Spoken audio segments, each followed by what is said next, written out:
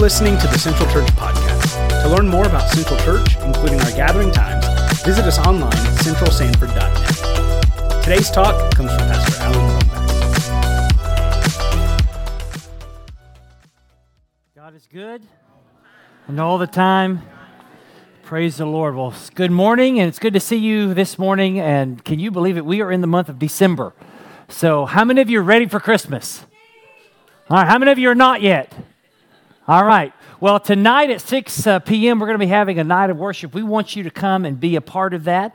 Also, as you saw, Cody and Becca, we put out an annual little magazine. We call it our Above and Beyond magazine. And we want you just to take an opportunity. Hopefully, as you came in here, you saw it, and you can grab one of these and read it. We also have a digital format of this that will be on our website. We're going to be sending an email out this week so that you can have a copy of it, just to see just a small segment of what God has been doing here at Central. We have hundreds of stories of what God has done here, and these are just a handful just to kind of give you an opportunity to know what God is doing here. Also, at the end of our time, we're going to be celebrating the Lord's Supper together, and so if you haven't got your elements, it's okay. We'll have some of our ushers and deacons will be on standby to help you for that. Also, church family, we have one of the great men in our church, Brother Jack Owens, has passed away this past couple of days ago, and he had been almost one of the founding members here at Central.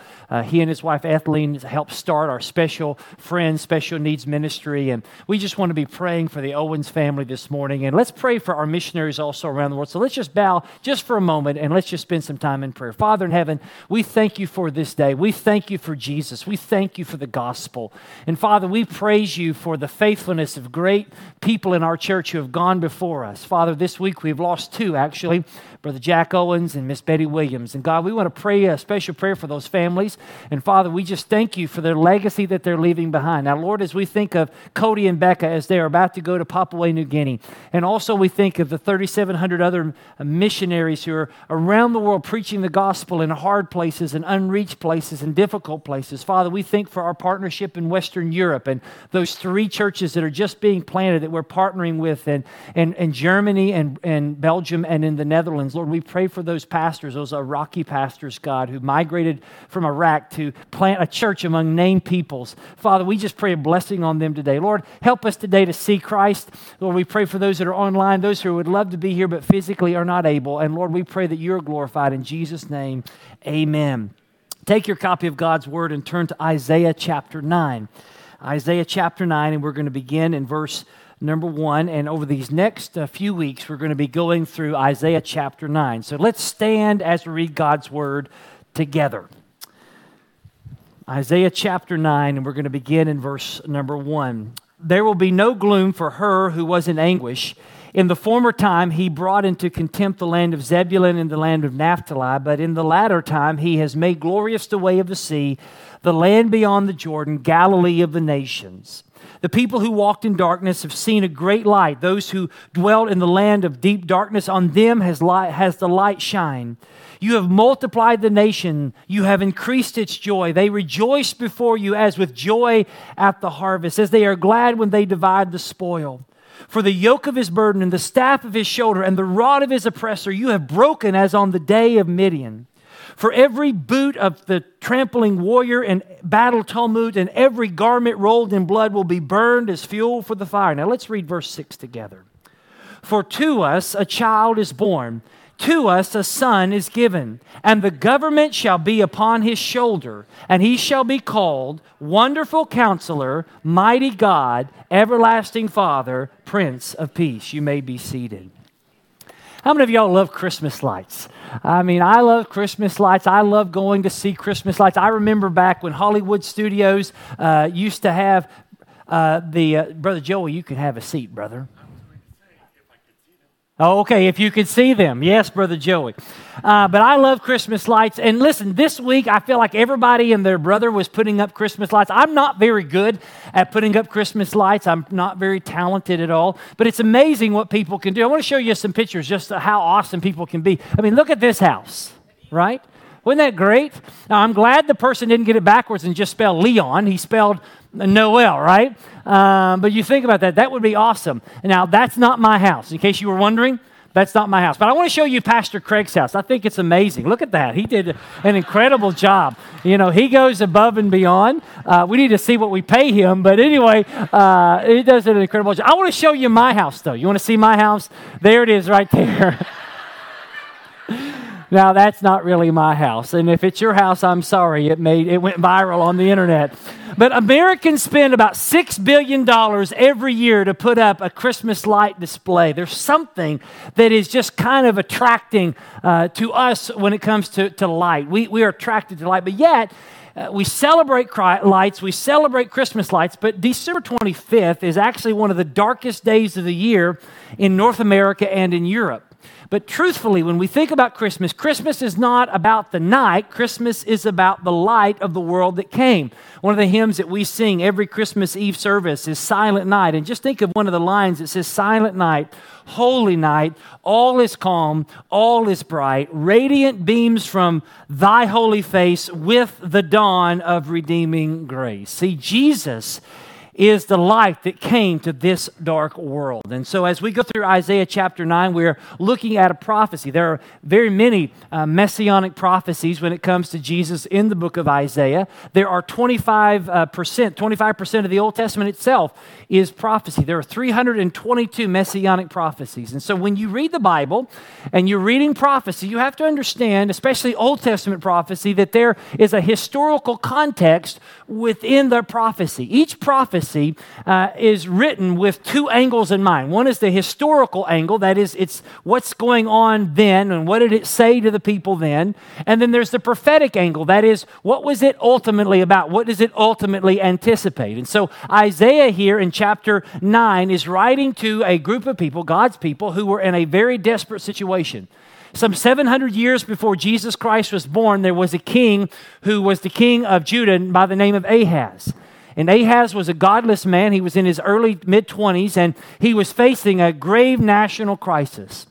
Internally, the nation was morally and spiritually corrupt. Externally, there was a rising power by the name of Assyria that was coming to take all the nations away. And so these nations that are around Israel, they were trying to figure out, how can we fight against the Assyrians? And so they asked Judah, this nation, Israel, would you join us and defend in an alliance to defend yourself and ourselves from Assyria? And then Assyria said, no, join us, Judah. We'll protect you against the other nations. And God came to Isaiah and gave a word through Isaiah to the king that says, don't join any alliance. Don't join with the other nations. Don't join with Assyria. Just simply trust God and His unbreakable promises. And with this morning, if you get nothing else, I want you to understand God can be trusted. In the moment of crisis, in whatever situation you can find yourself in today, God can be trusted. And so in chapter 7, God goes out of His way to give Ahaz a sign. And that sign, maybe you've heard about, is, behold, a virgin shall conceive and bear a son, and you shall call his name Emmanuel, which is God with us. And God gave a sign to Ahaz that a child is going to be born. And so in chapter 8, there is a child. Remember, it has a historical context. There was a child by the prophet Isaiah and his wife, and they had a child, which was a sign to Ahaz that God was with Ahaz. You don't have to go to Syria and trust him. You don't have to form an alliance with anyone else. You could trust God. But yet the child of chapter 8 is just a foreshadowing of a greater son that is going to be explained even more in chapter 9. And this son, we're going to learn, is a king. He is a ruler. He is our hero. He is the Messiah. He is the light of the world that has dawned on the world on Christmas Day. And so this morning, our message is really centered on this, is that you and I, as you and I behold the wondrous mystery of Jesus' advent, and it isn't, the word advent means His coming. As we just kind of think through the wondrous mystery of His first coming, we see that the darkness of this world is no match for the brightness of the sun. The darkness of this world is no match for the brightness of the Son of God. So let's look at those two things. First, the darkness of the world. The days of Isaiah were dark days. Our days are dark. The words that are used by Isaiah to describe those days in verse 22 of chapter 8 are distress, anguish, thick darkness. That's the reality of living in a broken world. The world that we live in is a scary place with scary people in it. As a matter of fact, I have said to others that if we only knew what was lurking around in the dark world around us, we would never go outside. Biblically, darkness speaks of evil and ignorance. For Isaiah and his context, it was a time of natural crisis, a national crisis. The people of Israel and the people of Judah were facing invasion. Their very existence as a nation was under threat. There was uncertainty for their future, and there was fear for their own safety. The people felt helpless and hopeless because they were living in darkness. And in darkness, they were in fear of three things. There were three things that was going on in the darkness. One is death, the fear of death. In chapter 9, verse 2, the Bible says that the people walked in darkness. At the end, it says that they have walked in a deep darkness. That word deep darkness can be translated the shadow of death or the death shadow. These people were living in misery. The people of the world were living under this death shadow because where there is no light, there ultimately is death. Why? Because light and life go together and darkness and death go together. I mean, think about this. We are dependent on having the sun. If the sun were to just go out of existence, if it were to just end, what would happen?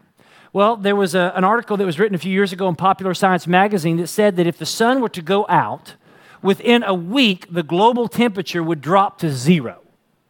That's cold, right? In a year, it would drop to negative 100 degrees Fahrenheit. Eventually, it would bottom out at negative 400 degrees if there were no sun. If the sun were to go out, photosynthesis would stop, which would mean the end of plant life, which would ultimately lead to no food, and also there would be no production of oxygen as we know it. And so eventually, if you didn't freeze to death, you would starve to death or you would die of not having the ability to breathe oxygen. Well, here we're living in a world that's still dark, and it is still in darkness. And as we think of 2020, there's probably one word that can sum up 2020. They're actually probably going to make this the word of the year in Webster's dictionary, the word pandemic. You know, as we come to the end of 2020, thank God, we kind of know what it feels like for everything that we thought to be certain was uncertain. I mean, I never will forget that moment when you knew that things were never going to be the same when they canceled March Madness. It was March Sadness. But we have kind of experienced in the past year that it seems like that there's no way that everything is going to go back to the way it used to be. I mean, you think about it, in the midst of all of our prosperity, in the midst of the state-of-the-art medical systems that we have in our national economy, we have learned that all those things that we thought were certain are not very certain at all. And one of the things that we've learned is that life is very fragile because death is very real. Well, those that are living under deep darkness, in deep darkness, is all of humanity. This isn't just speaking of spiritual darkness. This is speaking of physical darkness and decay. All of us that are born in this world are living in the shadow of death because of sin, because all of us are sinners, and therefore all of us are dying. All of us are. Now, maybe some of you, I want to give you an illustration about this, is that, you know, during Thanksgiving, maybe you cook the best Thanksgiving turkey. I'm a ham person. But if you can cook a good turkey, I will take it if it's got, you know, if it's not dry. Sometimes they're dry. But just imagine you spent, 24 hours, you brined that bird and you got that bird ready and you put it in the oven and you cook it to absolute, utter perfection. I mean, the skin is wonderful. It is moist inside. Everything is great. And you take that magnificent turkey that you cooked and you put it on the table and you don't touch it. And you don't eat it, and you just leave it out. What would happen in 4 hours? It'd get cold, right? What would happen in 4 days? It'd start to decay. It would start to stink, right? What would happen in 4 weeks? You probably need to call the health department. Why? Because it's going to rot. It's going to decay. It's going to lose energy. It's going to go bad. It doesn't matter how great you cooked it, how well it was put together. It is going to go bad. And here's something. We're all like that turkey. We are all decaying. We are all rotting. Some are rotting more than others. Some it's slower than others. We are all dying. We are living under this death shadow because this world is dark. And so darkness means not only death, but also means deception. A world full of darkness is a world full of death, and it's a world full of deception. In chapter 8, verse 19, the Bible says, but instead of turning to God, they turned to other things. They consulted mediums and magicians. They sought out psychics and dead people and looked for crystals. And I'm not talking about hamburgers. They looked for crystals. Y'all are a tough crowd. In chapter 8, verse 22, the Bible says that they will look to the earth. These people will turn to anything and everything other than God. They shut their eyes to the light, and all they got was more darkness. That's where the majority of our world is. They're walking in darkness, like ancient Israel. They're looking to experts and mystics and scientists and scholars and politicians for solutions. People know that the world is dark. People know that the world is broken. But yet what they're trying to do is they're trying by their own intellect and innovation bring light to a dark world. But yet all that our intellect and innovation does is lead to more darkness. And so we are living in a post-truth society. We're living in the day of fake news where objective facts are less influential in shaping our opinion than the appeals to our emotion and personal beliefs. In other words, people don't care if it's true anymore. They just care about how they personally feel about it. And so in our day, if you believe something to be true, then it's true. So I'll give you an example. This week, and I'm not trying to be hurtful here, but I'm just trying to be honest, is that this week an actress by the name of Ellen Page told the world that she is no longer Ellen Page, but she is Elliot Page. That she has now decided that she's going to change her gender. And so she believes that's to be true. She thinks that's true. And listen, we know that there are people who struggle, even in the pews, who struggle with gender and have sexual confusion. And we don't want to show them contempt or hate or any kind of vitriol. We want to love them and show compassion because they're confused. But you cannot just call yourself something and then that's what you are. I can't just get up and say, I'm a chicken and start sprouting feathers. It's not going to happen. There is a truth. God created man and woman, male and female. He didn't create anything in between. It's male or female. That's what truth is. But you can try to call the truth whatever you want. It still doesn't make it true. People in our culture will willfully and justifiably convey something that's false, that they know is false, as long as it accomplishes a personal goal. And so what it means to live in darkness is to live under this death shadow, that there is death and there is deception, but then there's also despair. In chapter 8, verse 21, the Bible says that they passed through the land greatly distressed and hungry. Chapter 9, verse 4, that they're under the yoke of burden. The distress, the darkness, the gloom, the anguish, and the hunger in which Isaiah saw in his day and foresaw is still with us. And the reason why we live in a day of darkness and distress and gloom and anguish is the same reason why they did. They pushed God away. And the same thing is true with us. We push God away. See, what Israel did is what we do. They murdered their parents and then claimed to be orphans. We murder God, or we attempt to try to murder God in our minds, and then we claim to be orphans. And the result of that is that we're enslaved to fear. The result of darkness and the result of agony, of hopelessness, comes from our rejection of the light. And so people don't see light at the end of the tunnel. There's no hope. There's no relief. There's no help.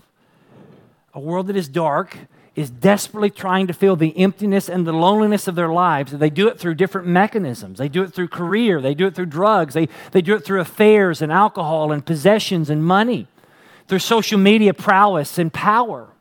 They try to fill the void. See, in death, we try to numb ourselves to it by distracting ourselves from death. Through deception, we believe whatever truth we want to believe so that we can feel good about ourselves. But in despair, we try to numb the pain of the darkness by filling it with stuff. But here's the thing, it doesn't work.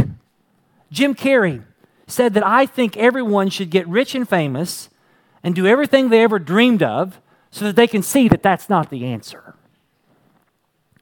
See, maybe some of you, this is where you are. You're living in the shadows of despair and fear. You're unsure of what next year is going to hold for you. Your job security is shaky. Your marriage is crumbling. Your health is fading. Maybe you feel completely alone and you don't know where to turn and you're searching for something. You're groping around searching for something. What you're searching for is the light.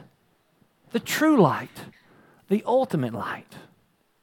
As the great theologian Eminem said in one of his songs called Darkness, here's what the chorus says. Hello, darkness, my old friend. I don't want to be alone in the darkness. I don't want to be alone in the darkness. I don't want to be alone in the darkness anymore. Maybe that's where you are. Maybe it's the fear of death. Or maybe it's you're deceived or you're deceiving yourself. Or maybe it's just despair. That's the darkness of our world. And it's just, listen, people that you live next to, maybe you yourself, you're going through this. But I've got great news. That the darkness of this world is no match for the brightness of the Son of God. In chapter 9, verse 1, the word here that we have in the ESV is but it could also be translated nevertheless. There will be no gloom for her who is in anguish. Here he's talking about those in chapter 8, in which it says darkness is coming, the anguish, the darkness, the gloom, the agony. Literally in the Hebrew, it says, nevertheless, darkness shall not be continually on the land. That it's dark now, but it's not always going to be dark. That there's going to come light, that light is going to come, that the doom and the gloom and the agony and the despair are not going to last forever. Here Isaiah is giving that ray of hope, that hope in which is that joyous expectation. See, that's what people are looking for. They're looking for hope.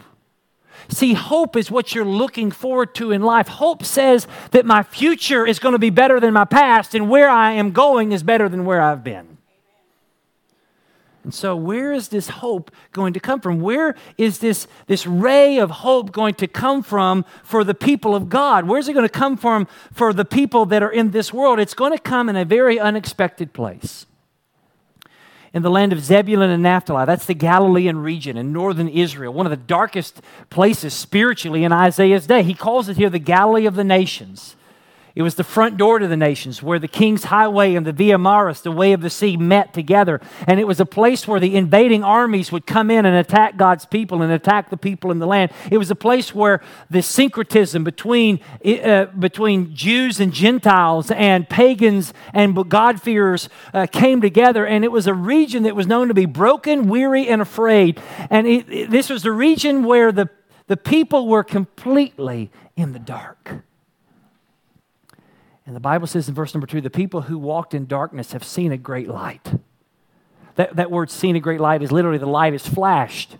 So in the land of Galilee, in a very unexpected place, to very unexpected people, the ultimate light has flashed. There's a ray of hope. The light of God has dawned on them. Now we know that where was Jesus born at? What town? Bethlehem. But where did he spend the majority of his ministry? In the Galilees. In Matthew chapter 4, verse 15, it talks about this as a fulfillment of of the prophecy given to Isaiah that Jesus spent the majority of his ministry in the darkest place. See, it was on the people walking in darkness that the light has shined on them. That's the good news of Christmas. The good news of Christmas is that light has come to a dark world. God did not come to this world to congratulate the successful or give high fives to those who have their lives together. He didn't come to those who had it figured out. He came to those who were down and out. He came to those who were walking in darkness. See, Christmas is not for the faithful, the joyful, or the happy. Christmas is for the faithless, the joyless, and the defeated. Those who are dying, those who are deceived, and those who are living in despair. That's where the light shines. The light shines the brightest where it is the darkest. And Jesus is that light. In verse 6, which we're going to be spending a lot of time in, the Bible says, for to us a child is born. That is his humanity. Jesus was born. Think about that. God was born. He wasn't created in Bethlehem, but he was born in Bethlehem. For to us a child is born, and to us a son is given. That speaks of his divinity. That Jesus was born as his humanity, but also he was given his divinity, that Jesus is the God-man. The message of Christmas is that God came to do the impossible. That's why John writes in his prologue in John chapter 1, verse 4, in him was the life. and the life was the light of men, and the light shined in the darkness, and the darkness has not overcome it. Have you ever walked into a room where it was completely dark? How do you get rid of darkness? Do you sweep it away? Do you get a broom and just sweep it away? Do you yell at it? Darkness, get out of here! Do you educate it? Well, if you just were light, it wouldn't be so dark in here. Do you call the government? No. Are you nice to it? Come on, darkness, please. Hello, darkness, my old friend. I don't want to see you ever again. What do you do? How do you get rid of darkness? You turn the light on. That's what Jesus came to do. He is the light that has shone. Matter of fact, Jesus says in John chapter 8, verse 12, I am the light of the world. Whoever follows me will not walk in darkness, but will have the light of life. Do you see that darkness and death and light and life? So what does the light of Jesus bring? Well, number one, it brings singing from sadness. It turns sadness into singing. In verse number 3, it says, you have increased joy. We rejoice before you. That when there is light, there is rejoicing. There is joy. You ever wondered why people move to Florida? Why do people constantly travel to Florida? It's because we are the sunshine state. People get joy in being where the sun shines. People enjoy being in a place where it's warm. And even psychologically, there's a disorder called SAD, seasonal affective disorder, that during the winter months where the days are shorter and there's not as much sunlight, people get depressed. I mean, you think about this. Some of us, even now, as the season has gotten short, as the daytime has gotten shorter, you go to work when it's dark and you get back home when it's dark, unless you work from home.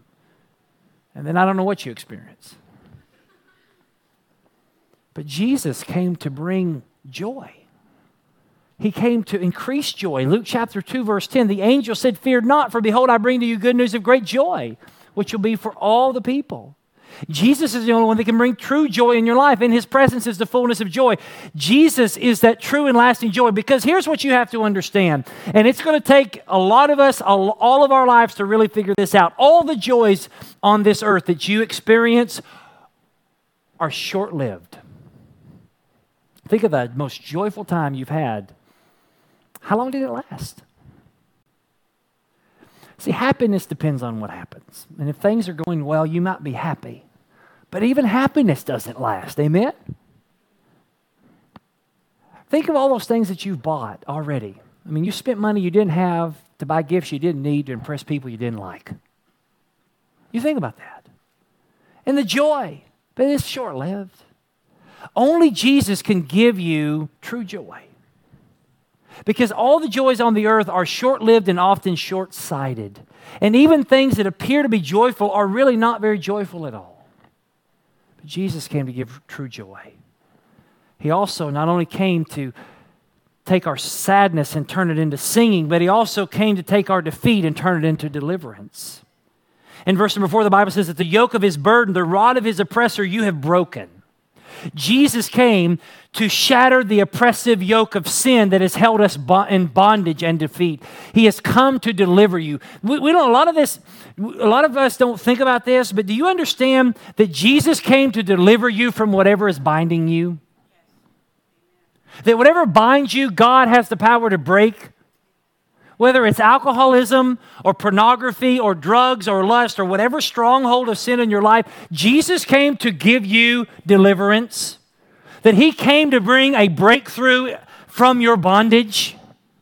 And so many of us are living thinking that we'll never be able to change. We'll never be able to get free from this. But the good news is that Jesus came to set you free. For whoever has the Son has life.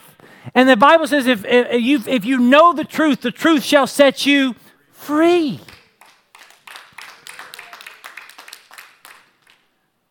And so therefore, if you are in Christ, you are not a victim, you are a victor.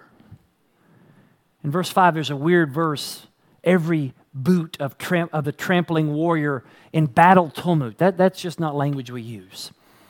Every garment rolled in blood. That sounds weird. will be burned as fuel for the fire. Here is speaking of a battle. There's an imagery here that there's a battle that's going to be raging, but there's not going to be a need for a warrior's boot. There's not going to be need for armor or a sword, because you're not going to fight that battle. Someone else is going to fight the battle, and they're going to win. And that person's name is Jesus. Because on Christmas Day, God launched His attack on darkness through the light of His Son, Jesus. And Jesus, our warrior God, the captain of our salvation, took the field at Calvary, engaged the titan forces of sin, Satan, death, hell, and the grave. And when the dust of the battle settled, an empty tomb stands as an eternal monument to the victory of King Jesus. And so whatever you are facing, Jesus has already defeated. Whatever you are afraid of, Jesus has already overcome. He can turn your bondage into breakthrough, your defeat into deliverance. Because here's what you have to understand. If you are on the right side of Jesus, you never have to fear being on the wrong side of history. Jesus is the light of this world. See, for those who are afraid of death, He is life. For those who are deceived, He is truth. And for those who are in despair, He's the way out. Because He's the way, the truth, and the life. He is the light of this world. But here's what you have to understand. Great spiritual light is no guarantee of great spiritual sight. Just because there's light doesn't mean you see it. You understand that? John chapter 1, the Bible says that He, this is the light of the world, Jesus, came into the world and the world was made through Him. Yet the world did not know Him. He came into His own people did not receive Him. But to all who did receive Him, who believed in His name, He gave the right to become the children of God. You see that? Jesus, the light of the world, came to the world, but not everybody believed it. Not everybody saw it. But here's the good news for those who do see it, for those who do receive it, for those who do believe it, things happen. Notice here, Jesus is the child that is born, but He's also the Son that is given. Notice here that nowhere in here does it say we must accept Him. Some people say you need to accept Jesus as your Savior. I don't need to accept Him. I need Him to accept me. I don't accept Him. I receive Him. Why? Because He's a gift. Remember? He's a child that's born, but He's a son that's given. He's a gift. How do I receive the gift of Jesus? By swallowing my pride, by realizing my need, by abandoning my own efforts to save and fix myself, and to surrender my life to Him. That's how you receive Him. Let me end with this. January 1, 1952, Hank Williams Sr., which I know that some of you have no idea who I'm talking about. Hank Williams Sr. was supposed to sing that night, New Year's Day, in Canton, Ohio. But he couldn't get on a plane in Knoxville, Tennessee because there was a snowstorm, and so he rented a Cadillac and got a driver, and he left his hotel room. But before he left, he shot up with vitamin B12 and morphine. And so the driver was driving through the mountains of West Virginia, and they stopped at a gas station, and he opened just to check and see how Mr. Williams is doing, and he opened the door, and he found Hank Williams Sr. dead at the age of 29. About 4 years before that, at the age of 25, he had written a song while he was in another Cadillac on his way home.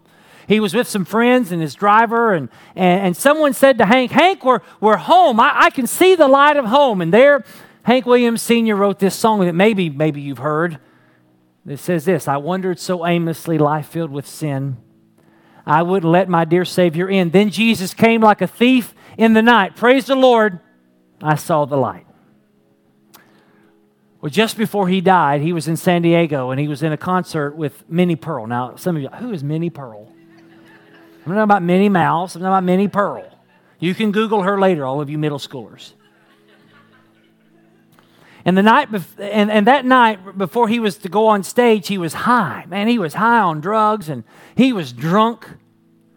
And he stumbled onto the stage in rehearsals and sang a couple songs and stumbled off. And Minnie Pearl and the manager got him in a car and drove him around just trying to sober the guy up. And Minnie was trying to do everything she could for him. And so she started singing. And she'd sing different songs of his. And she came and she just started singing, I saw the light, no more darkness, no more night. I saw the light, no more darkness, no more night. Hank Williams started singing with her. He started singing, I saw the light, no more darkness, no more night. And then all of a sudden, in just a moment of clarity, Hank Williams Sr. looked at Minnie Pearl and he said this. He said, I don't see the light. There ain't no light. Now, what do I do with that story? Here's what I want you to understand. You can know the song. You can sing the song. You can write the song. But unless you have a personal relationship with Jesus, you have no light, you have no life, and you have no hope. You can sing the Christmas songs. You can know the Christmas songs. You may even write a Christmas song, but unless you know the Christ of Christmas, you got nothing.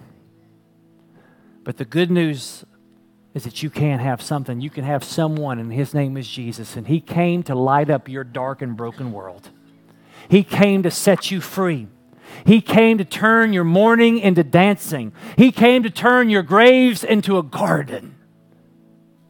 He came to take you from sadness to singing. And you can have that today. Whether you are online or in this room this morning, you can have that relationship with Jesus. So would you just bow your heads with me? We're going to pray and we're going to ask the Lord to do something that we can't do, and that's call people from death to life, from darkness to light. Father, in Jesus' name, I pray right now that your Holy Spirit would do a work that I cannot do. Father, that you would call sinners to yourself. Father, that you would open up hearts and minds to see the light. And God, I pray right now, if there's anyone here that needs to know you, and right now, if you want to be saved, you can pray a prayer like this. Lord Jesus, I know that I am a sinner. I know that I'm messed up. I know that I have pretty much destroyed a lot of things that you've given me. But Lord, I believe that Jesus came to fix it. I believe that he is who he says he is. I believe that he died on the cross, and I believe that he rose from the dead. And I ask that you forgive me, Jesus, that you save me. I receive you as a gift of grace today. Take my life.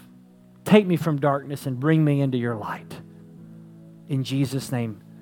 And Father, I pray that we as a church would go out and be lights in this dark world.